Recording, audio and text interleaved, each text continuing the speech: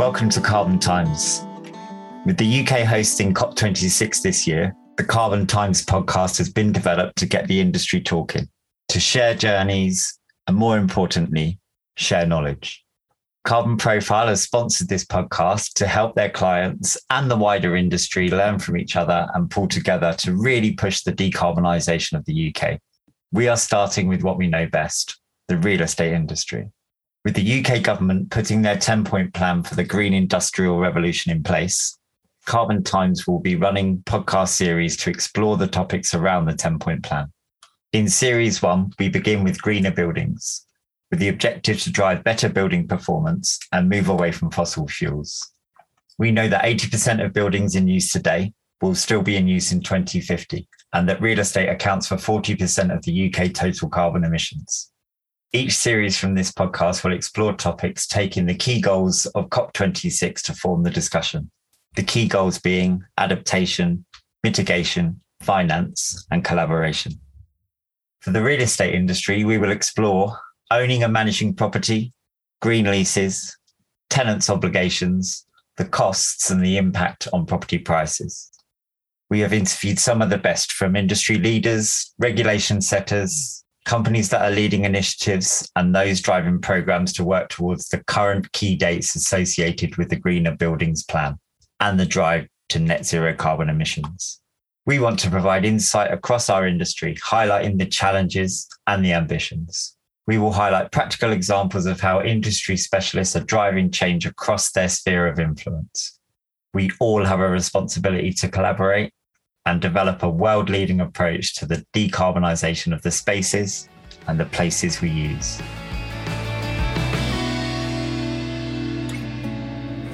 We are, after all, the greatest problem solvers to have ever existed on Earth. We now understand this problem. We know how to stop the number rising and put it in reverse. We must have carbon emissions halt them this decade. We must recapture billions of tons of carbon from the air. We must fix our sights on keeping 1.5 degrees within reach. A new industrial revolution, powered by millions of sustainable innovations, is essential and is indeed already beginning.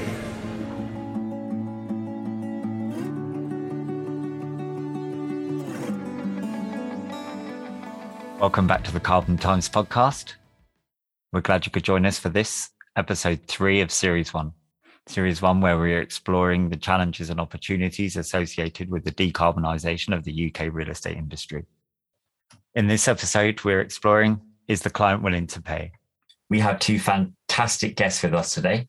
Vicky Cotton from Workman LLP. Workman is the largest independent commercial property management and building consultancy firm in the UK, providing professional property management, building consultancy, placemaking, and ESG advice to a diverse client base, including leading institutional, overseas, and sector specialist investors and local authorities.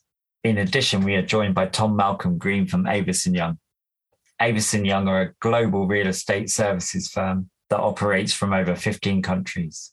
Their nimble, agile team has global knowledge, enabling them to play a vital role for commercial real estate to create healthy, productive workplaces for employees, cities that are centres for prosperities for its citizens, and built spaces and places that create a net benefit to the economy, the environment, and the community. Together, both organisations manage thousands of properties and have the ability to drive the decarbonisation agenda. Thanks for joining us, guys. Vicky, would you mind giving us a short introduction to yourself? Hi there, thanks, Paul. Yeah, Vicky Cotton from Workman, ESG Director, and my role is to ensure that we embed ESG across our core services, property management and building consultancy. Focus areas for us at the moment are ensuring that we support our clients on their journey towards net zero at asset level, so ensuring that we understand their targets and individual courses for each asset under management, and look for major opportunities that we're refurbishments and redevelopment present through our building consultants. Also looking at biodiversity across the managed portfolio, health and wellbeing, and various other strands of ESG to ensure that we are moving in the right direction to meet all our clients' various targets. Excellent. Tom? Hi, I'm Tom. I work at Avison Young. I'm a consultant in the sustainability team. Avison Young is a global property consultancy and with a focus across the property lifecycle. The sustainability team is a hugely growing part of our business. It's actually one of the longest running dedicated sustainability teams within the industry. I think it was set up around 2005 or so, and was spun out of the research and is now where we are today, which is really leading our advice both to clients and to teams within the business on all sustainability issues, obviously with a growing focus on net zero carbon and everything that brings with it. Excellent. Thank you very much. Well, as I said at the start, we're lucky to have both of you here, and those introductions show really how you'll be able to contribute to the conversation. Okay, so the first point I'd like to touch on or to talk about would be, Vicky, if I can ask you, with your experience across your career in the industry, what changes have you seen come from the clients and their requirements around sustainability? Significant changes, actually. I think that the first kind of focus on environmental reporting came with CRC back in 2008. That was very much a deep learning curve for clients, but it was all about legislative requirements just to measure energy. It started a number of our clients on the road that they're on now, but certainly in the last couple of years, we've seen both a changing personal approach to all things green and sustainability, environmental reporting. I think personally that there is a much greater understanding from all our clients, but the population in general, about the impact of climate change. And we see that in our clients' approach to this, that they understand it and they understand personally why this really matters. But also there's obviously growing legislation, there's net zero approaching, and whilst a number of our clients have set themselves 2050 targets, there are others with 2030 targets, and that's a really big piece to work towards. It's a difficult, challenging piece. But we held our breath back in April 2020 as COVID hit, thinking that the ESG piece and the agenda may kind of get set back. But by the COVID piece, as happened in 2008 with the economic crash, that absolutely hasn't happened. We've seen funds set their net zero strategy, their net zero agenda towards the end of last year, and an absolute growing acknowledgement that this really matters, particularly to the funds and the larger property companies, but generally from our smaller clients who weren't as engaged in the start of this journey, an absolute acknowledgement that they have got to do something. So definitely a change in attitude towards this whole piece in the last couple of years, and an acknowledgement that we have to, as an industry, we have to do something. Some really good points there. Before I pick up, I've got a couple of questions to come off the back of that. Tom, what's been your experience so far? I think really to echo Vicky's points, it's really been, all encompassing, and similar to Vicky's experience, we weren't quite sure what to expect when COVID and the pandemic hit. Would it be, would we see the same as we saw off the great financial crash? And, if anything, I guess people, took COVID, sort of latched on to the good that can happen out of it. And it's really driven the agenda. And we see, more and more that it's not just the big players now, making grand gestures and proper moves. It really goes right down to, the smallest asset managers and property owners. Excellent. It is really interesting, isn't it, that COVID seems to have driven this agenda a lot faster than anyone, I think, could have anticipated, and it's helped drive the industry in the right direction. Vicky, what types of questions are you being asked by clients? I think the main one is, we've set ourselves a net zero strategy. What do we do now? Is the main question. And we've got clients that are doing it the other way around. Most definitely, they haven't set themselves a sort of overarching strategy. They know their direction of travel, but they're keen to understand what they need to do before they make those statements. And as I say, there are definitely clients that have made statements and now need to understand the kind of fundamentals of how they get there. We have lots of questions around the value of certification and whether clients need to be looking for kind of certification and go down that route, or whether they need to be focusing on the actual sort of fundamental issues of driving energy performance. But predominantly, it's how do they make a difference and what do they invest in, and understanding a kind of long-term strategy to get there is the biggest question that we're seeing. What can we do at asset level that then builds up into portfolio level to really start to make a difference? And it's most definitely coming. It feeds into the benchmarking pieces like GRESB. I personally think things like Neighbours are going to make a big difference to this whole piece. Certification like that, practical certification, where we can actually start to genuinely measure performance and evaluate asset by asset, that energy intensity piece. I think that's going to be fundamental to this journey. But yeah, generally from clients, it's what do we do now?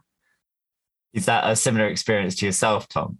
Completely. We've seen, I think, a bit of a step change from, led by legislation initially. We've always had, well, not always, but in relatively recent times, we've had EPCs, and that was really the only mark we had on a building's performance. And everyone's got their own view on EPCs, but with things like Neighbours and, dare I say, the threat of operational energy performance certificates coming down the line, we're going to be able to really see what's going on in those buildings and make a huge difference. Yeah, there's a stark difference there, isn't there? Or I think one of the challenges we have as an industry is which of the tools do we use? Which ones do we use in which circumstances? Or really, I think what we're trying to help clients with at the moment is how do we drive all that together? How do we drive all of those tools into, using the best of each of them and bringing them into one? And the operational challenge, I think, will be one of real interest. Tom, how do you feel your clients are around that particular piece? Do you feel when you're giving them advice and helping them around the actual decarbonisation agenda that they then, they more or less expect everything to be fine then in use without any behavioural shift? Yeah, I think what we've seen is, as Vicky touched on earlier, clients and organisations setting targets with no idea really how to achieve those. But that's our job, is to help them. We come in and we can guide them, and we can assess their assets or portfolios and work out, based on what they hold, best route to get there. Now, obviously, it's sort of early times, I guess, in working out how to achieve that, and we don't necessarily have all the tools readily available to us. So best practice is a fast changing thing in this world, and we can only use the tools that we have available. That said, the tools are getting better, our experience and knowledge is getting greater, and that's coupling with with increased client ambition to go further and further, and in some cases quicker and quicker. Is that a similar experience for yourself, Vicky? I'd agree completely. And I think it's also worth saying that there is no one fits all solution to this. Every asset is different. Every client's focus is different as well. And I think it could be that BREEAM or BREEAM in use fits one asset and one kind of client strategy. And then for others, it will be literally kind of monitoring EPCs and progress towards a B. And others, it will be an energy audit and understanding what a building's consuming. And then the important thing is, I think, that we keep revisiting this. We know only too well that we can do an energy audit. We can implement all the actions.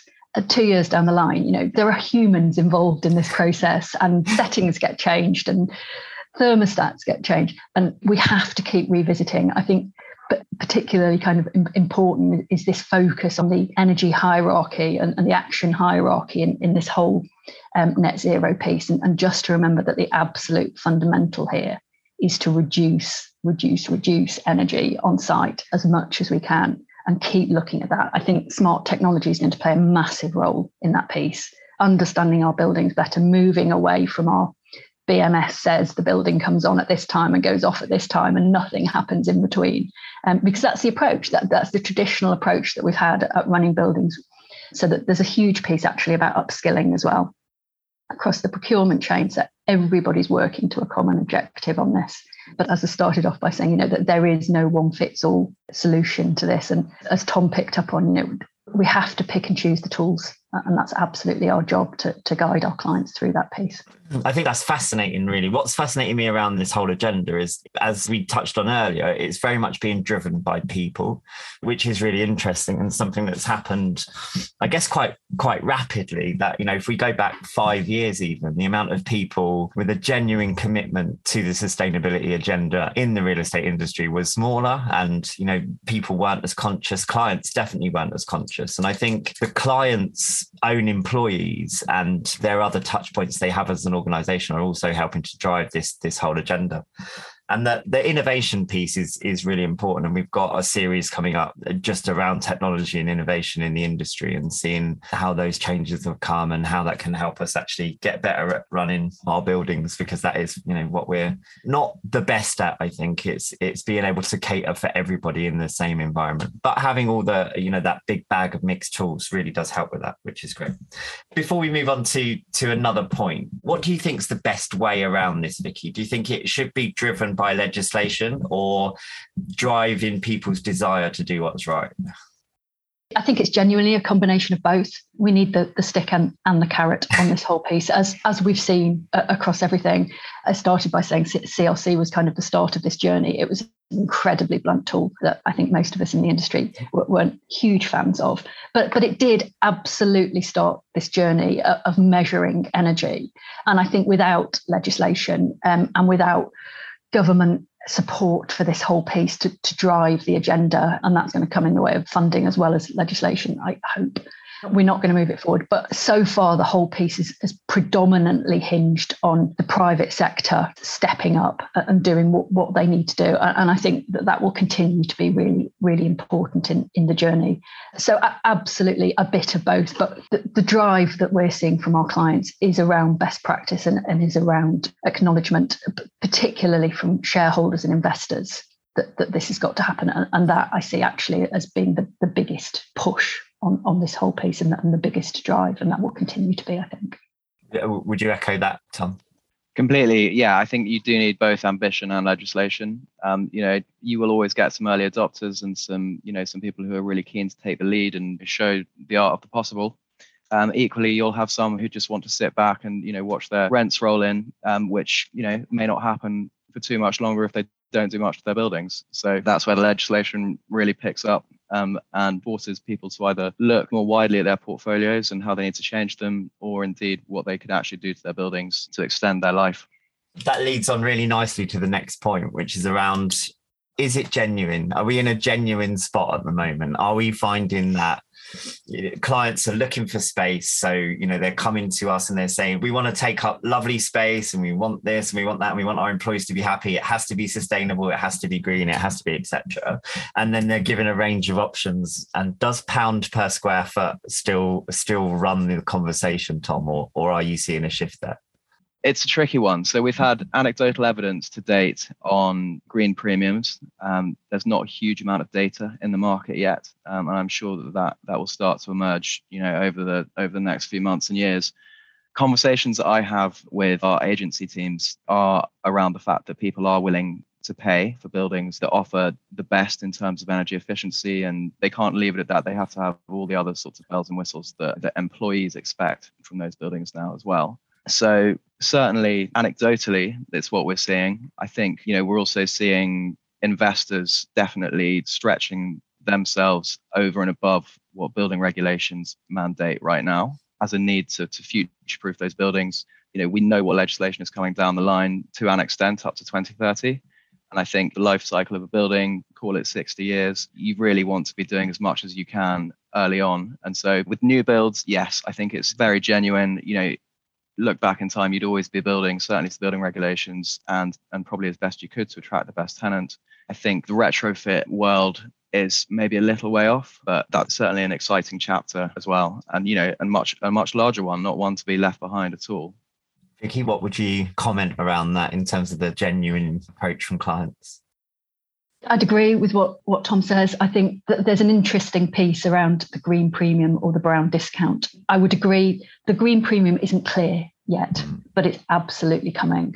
And I think very quickly, from an occupier perspective, you won't be able to get away with offering a lesser building, because occupiers will have choice. And if they've got two assets to choose from and one has better green credentials than the other and everything else is the same, that they're going to go for the greener building. I'm seeing personally more of a brown discount than a green premium across the industry at the moment. And I think clients are starting to quite quickly realise that in order to stay competitive, they've got to make sure that they're hitting these targets. And as Tom says, that there's only certain opportunities to do that, particularly across existing stock. And we can't afford to miss those opportunities in terms of refurbishment, even down to to tenant fit outs, and what we allow and what we don't allow in terms of tenant fit outs. We've got to make sure that every single one of those is hitting the green targets. And we're seeing considerable demand for that, actually. We're seeing demand for an ESG advisor role that sits alongside a project team and just pushes the limits. And it's not necessarily about CapEx on these projects. It's about understanding the opportunities that are presented at each and every stage of a project. As I say, whether that's just a fit out or whether it's a total redevelopment, just making sure that every single opportunity we've got, we lift the scope of that building to present it and make it the best we possibly can when it comes to market.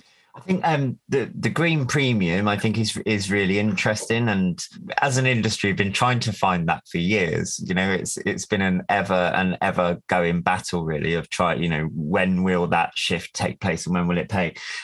Just for the listeners' benefit, Vicky, could you just walk us through a little bit around what you mean around the brown discount? Because I think it's an area that is quite underappreciated. Yeah, so it's basically not ticking the boxes in an asset. So it's potentially a lower EPC or non-renewable tariffs, for instance, or no PV there. It's a building that doesn't meet the green credentials and is therefore discounted on value. And at the moment, the biggest kind of measure of that, I guess, is EPCs. And as we've discussed, I think that will evolve significantly. But that's the main fundamental, or other sort of wider certification. Has it got BREEAM? And there are a variety of measures. But if it's not hitting those targets, then potentially there is a chip in value, whether that's letting or sales for that asset. So the exact opposite of a green premium, I guess. Yeah, okay, great. Brilliant. Tom, this change and this agenda, profit needs to be affected from somewhere. So where do you think that dent in profit is going to be realised and accepted? Because I guess that's the hardest challenge we have at the moment.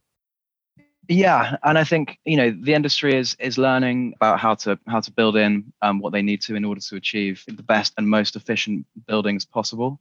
I think we're fairly certain that we see about a 10% rise in build costs to get to a really great efficient building. That's almost as that's market leading. And we've talked about the green premium, and that is what that is pushing, really. So you will see tenants paying higher rents, as Vicky's alluded to, and that's our expectation. But really, that shift to building in as efficient way as possible to maximize a building's efficiency is becoming business as usual. There won't be people building to baseline building regulations because they will not be able to attract the kinds of rents that they will want.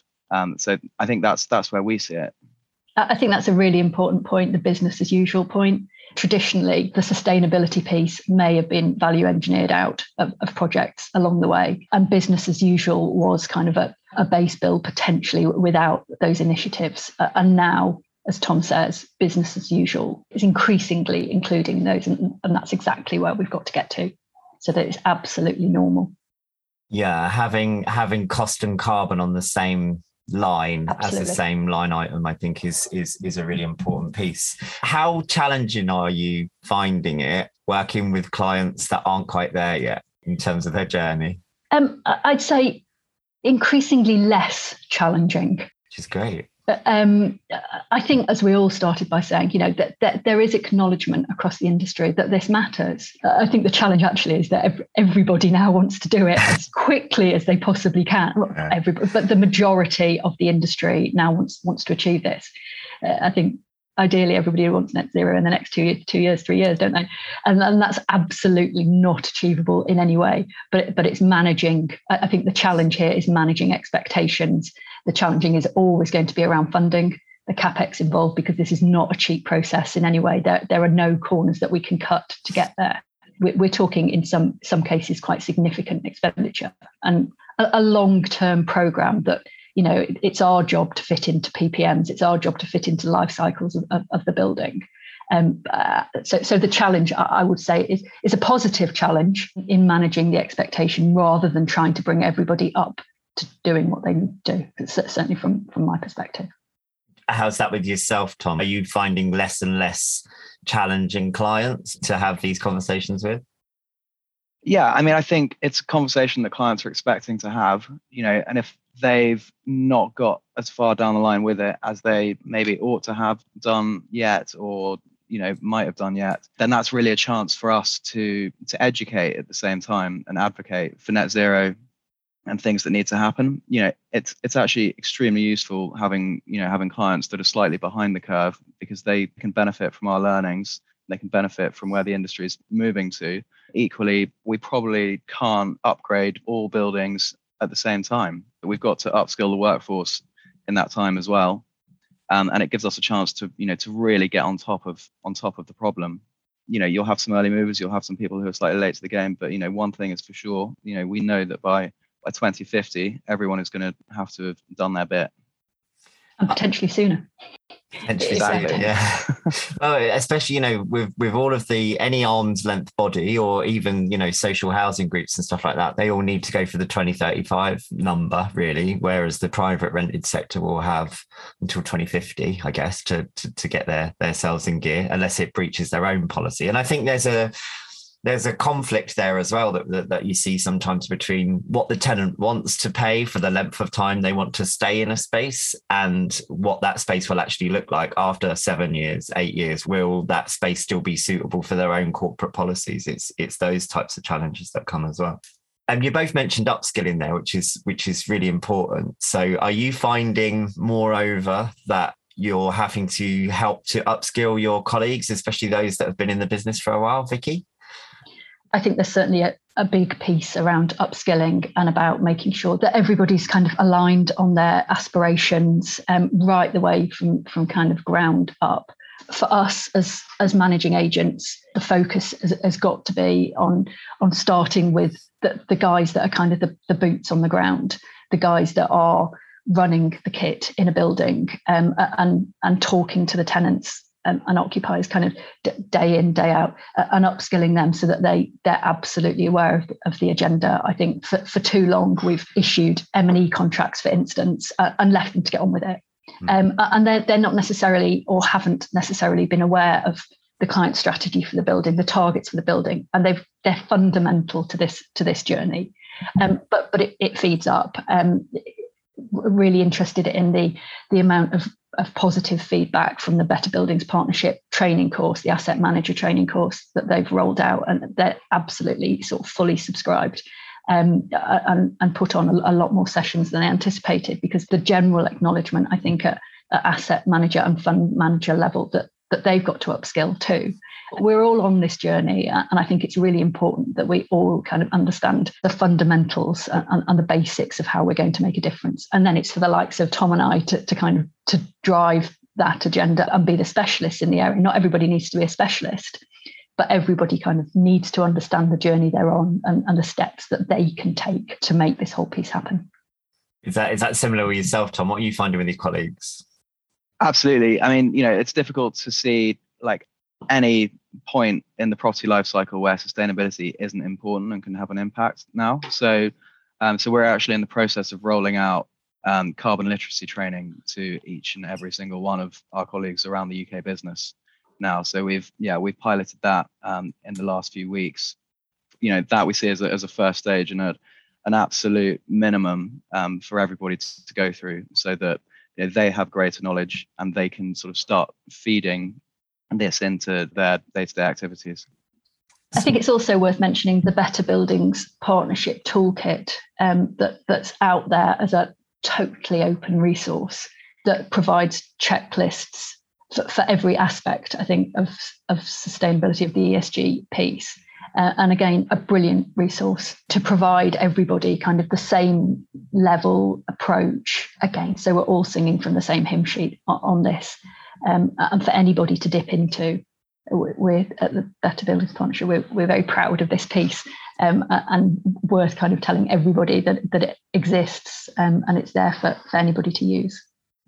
Which is fantastic. Do you feel the government is doing enough to support the industry, or are there changes needed in that direction? I think we're all waiting, aren't we, for bated breath for COP26 and to see what comes out of that and the announcements to be made. Blunt, I think we need more direction. We're going to need help on this. There's certainly some big question marks. We scoped out an air source heat pump a couple of weeks ago, and the cost difference makes it unviable to change. It's a significant investment that raises question marks, and that's just one really simple example of where it's going to be really difficult to justify the decisions and justify the costs in this whole piece. So we're going to need help from government to push this whole piece. It absolutely goes without saying, but I'm hoping it's coming. How do you feel about the government input to date, Tom? Yeah, I mean, echoing Vicky's comments, really, we've seen, I hesitate to call them sort of piecemeal initiatives just yet. I mean, well, so far, we certainly see access to sporadic pools of funding that are, relatively unclear when they're launched, and then they end up closing 5 minutes after they've opened. So you've really needed people to have, oven ready not to hark on Boris Johnson's favourite phrases, but oven ready projects, ready to absolutely go and chase those funding opportunities when they emerge. And the reality is that, the majority of people haven't been in that situation. So the funding issue is always a huge barrier, even in the private sector. And, we definitely need a lot more help on that side of things.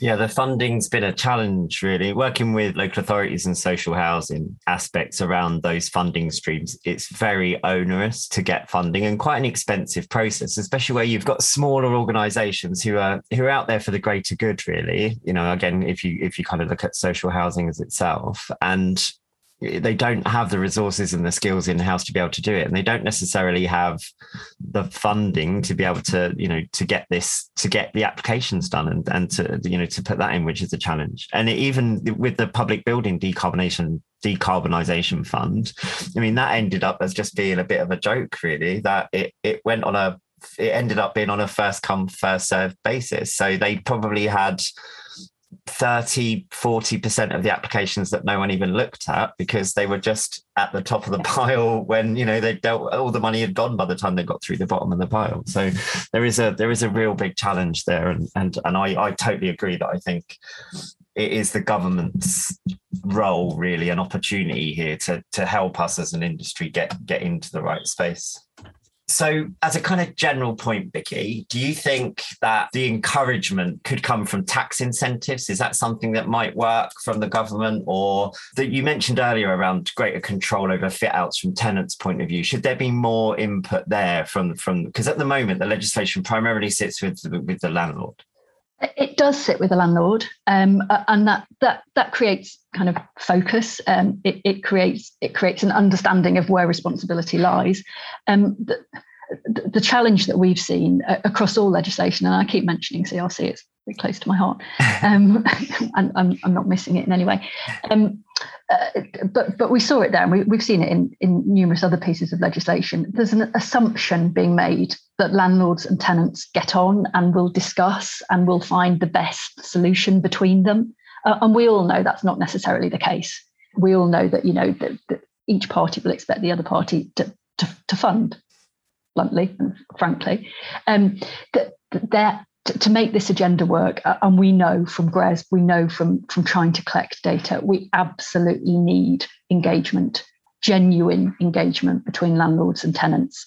I honestly don't know how you legislate for that, because even where we've got green leases that state that there will be engagement and there will be data sharing, we don't often get that data sharing piece.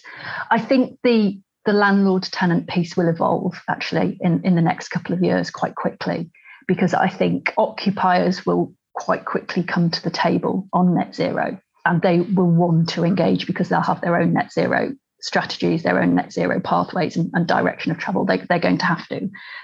But what ideally we need to make happen is to kind of force that issue a little bit quicker, and to make that data sharing piece happen, and to make the engagement happen, unless we align our strategies for assets.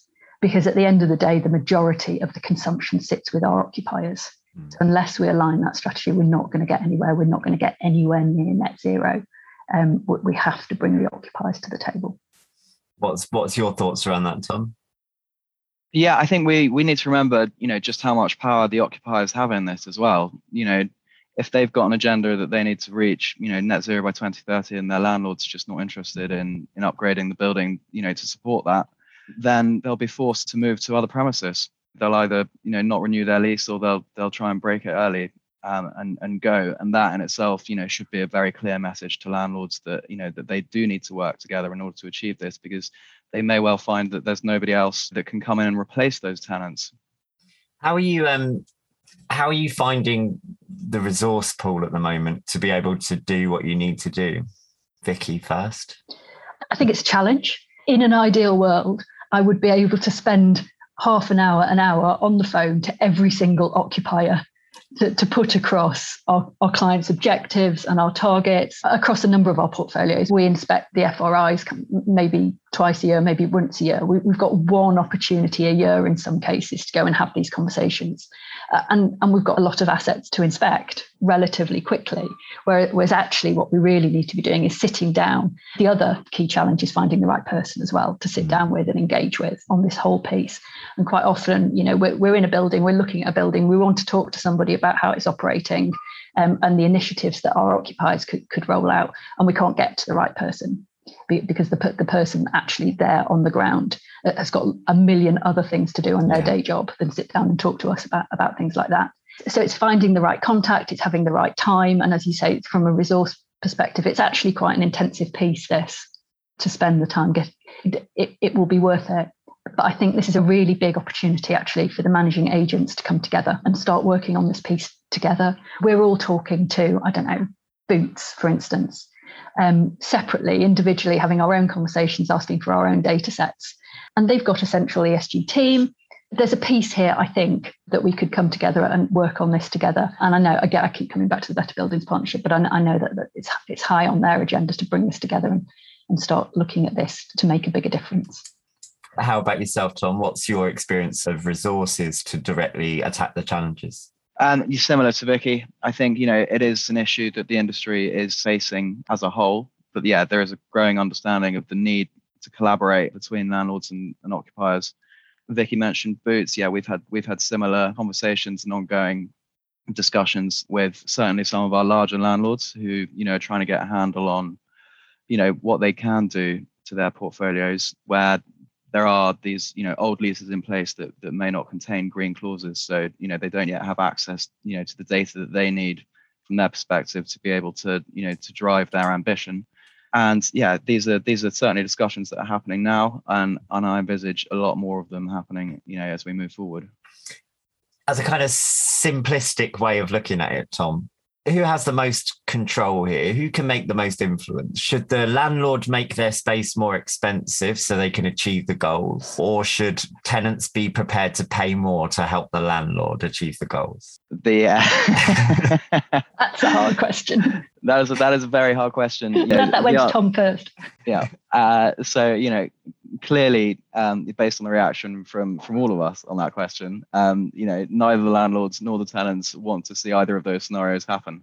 There's going to have to be, a bit of leeway from both on this. Ultimately, tenants can benefit, from building upgrades through, cheaper energy costs and operational costs, and landlords protect the value of their assets. So.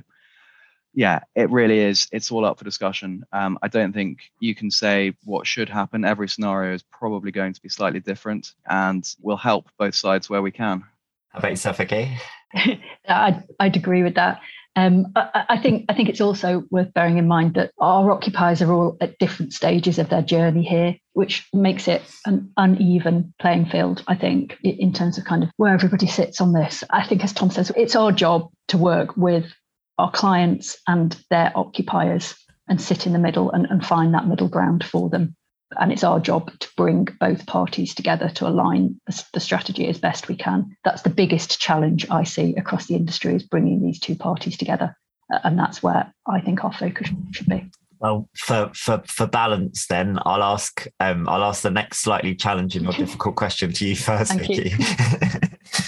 So across from what you see at the moment, is there, from a tenant point of view, is there any particular industry or sector that's standing out driving this?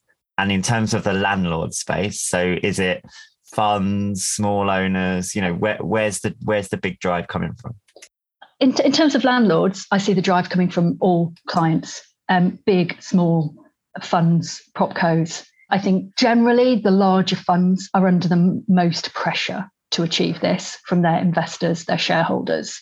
And they need to be the most transparent about what they're doing because they have to report on it continually. So certainly they were the first to the party on this whole piece and possibly have the more aggressive targets in the space. But that's not to say that the property companies and the sort of smaller investors aren't playing catch up really quickly on this. And often actually have a slightly different approach, a much more kind of hands-on approach to the whole piece. So want to see kind of real differences rather than maybe the certification and the GRESB reporting that they want to see us eating into that kind of carbon consumption year on year. So interestingly kind of different approach.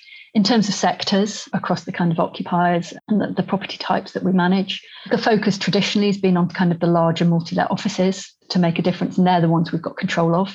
That the much harder piece is around the FRIs, where we've got less control, again, coming back to the kind of tenant engagement piece. Yeah. I would say, if I have to be totally honest about it, our biggest challenge is across retailers at the moment and getting retailers to engage with us.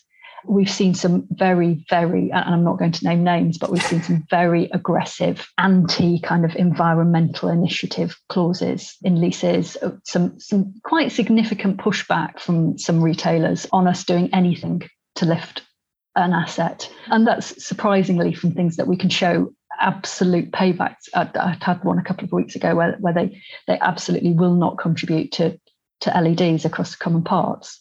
And we've shown a 2-year payback. So to my mind, it was a really easy win. And the retailer is absolutely having none of that. So that there are, as a sector, I would say they're the ones that we need to bring to this party. It's really interesting. What's your view on that, Tom? Yeah, I think every sector is increasingly sort of aware and doing their bit. Retail is an interesting one. Obviously they've faced enormous challenges over COVID, and they may not have the funds available right now. But yeah, paybacks like that do sound, like a no-brainer. I think, office multi-lets, we're seeing a big rise in industrial warehousing, moving towards net zero, and even going to net zero embodied carbon in lots of new developments. So yeah, it's on everybody's agenda. It comes down to funding, it comes down to ambition, and the legislation is encroaching and pushing people along that journey as well. So yeah, it's good to see. Even from a personal point, I've seen the challenge with retailers on both ends of the stick, really. I've got direct experience with retailers who are really driving the agenda and won't take up a space that's got a poor rating at Shell and Core because they want to maximize their opportunities during refit to be able to get to as close to net zero as they possibly can. And then conversely, I've had conversations with retailers where they've said, well, one of the exemptions around this is that the tenant won't allow access. So I'm minded to ring my landlords and tell them that they won't get access so they can go along that route, which, how do you manage that? Yeah, I think it's a real challenge, and it comes back to this engagement, doesn't it?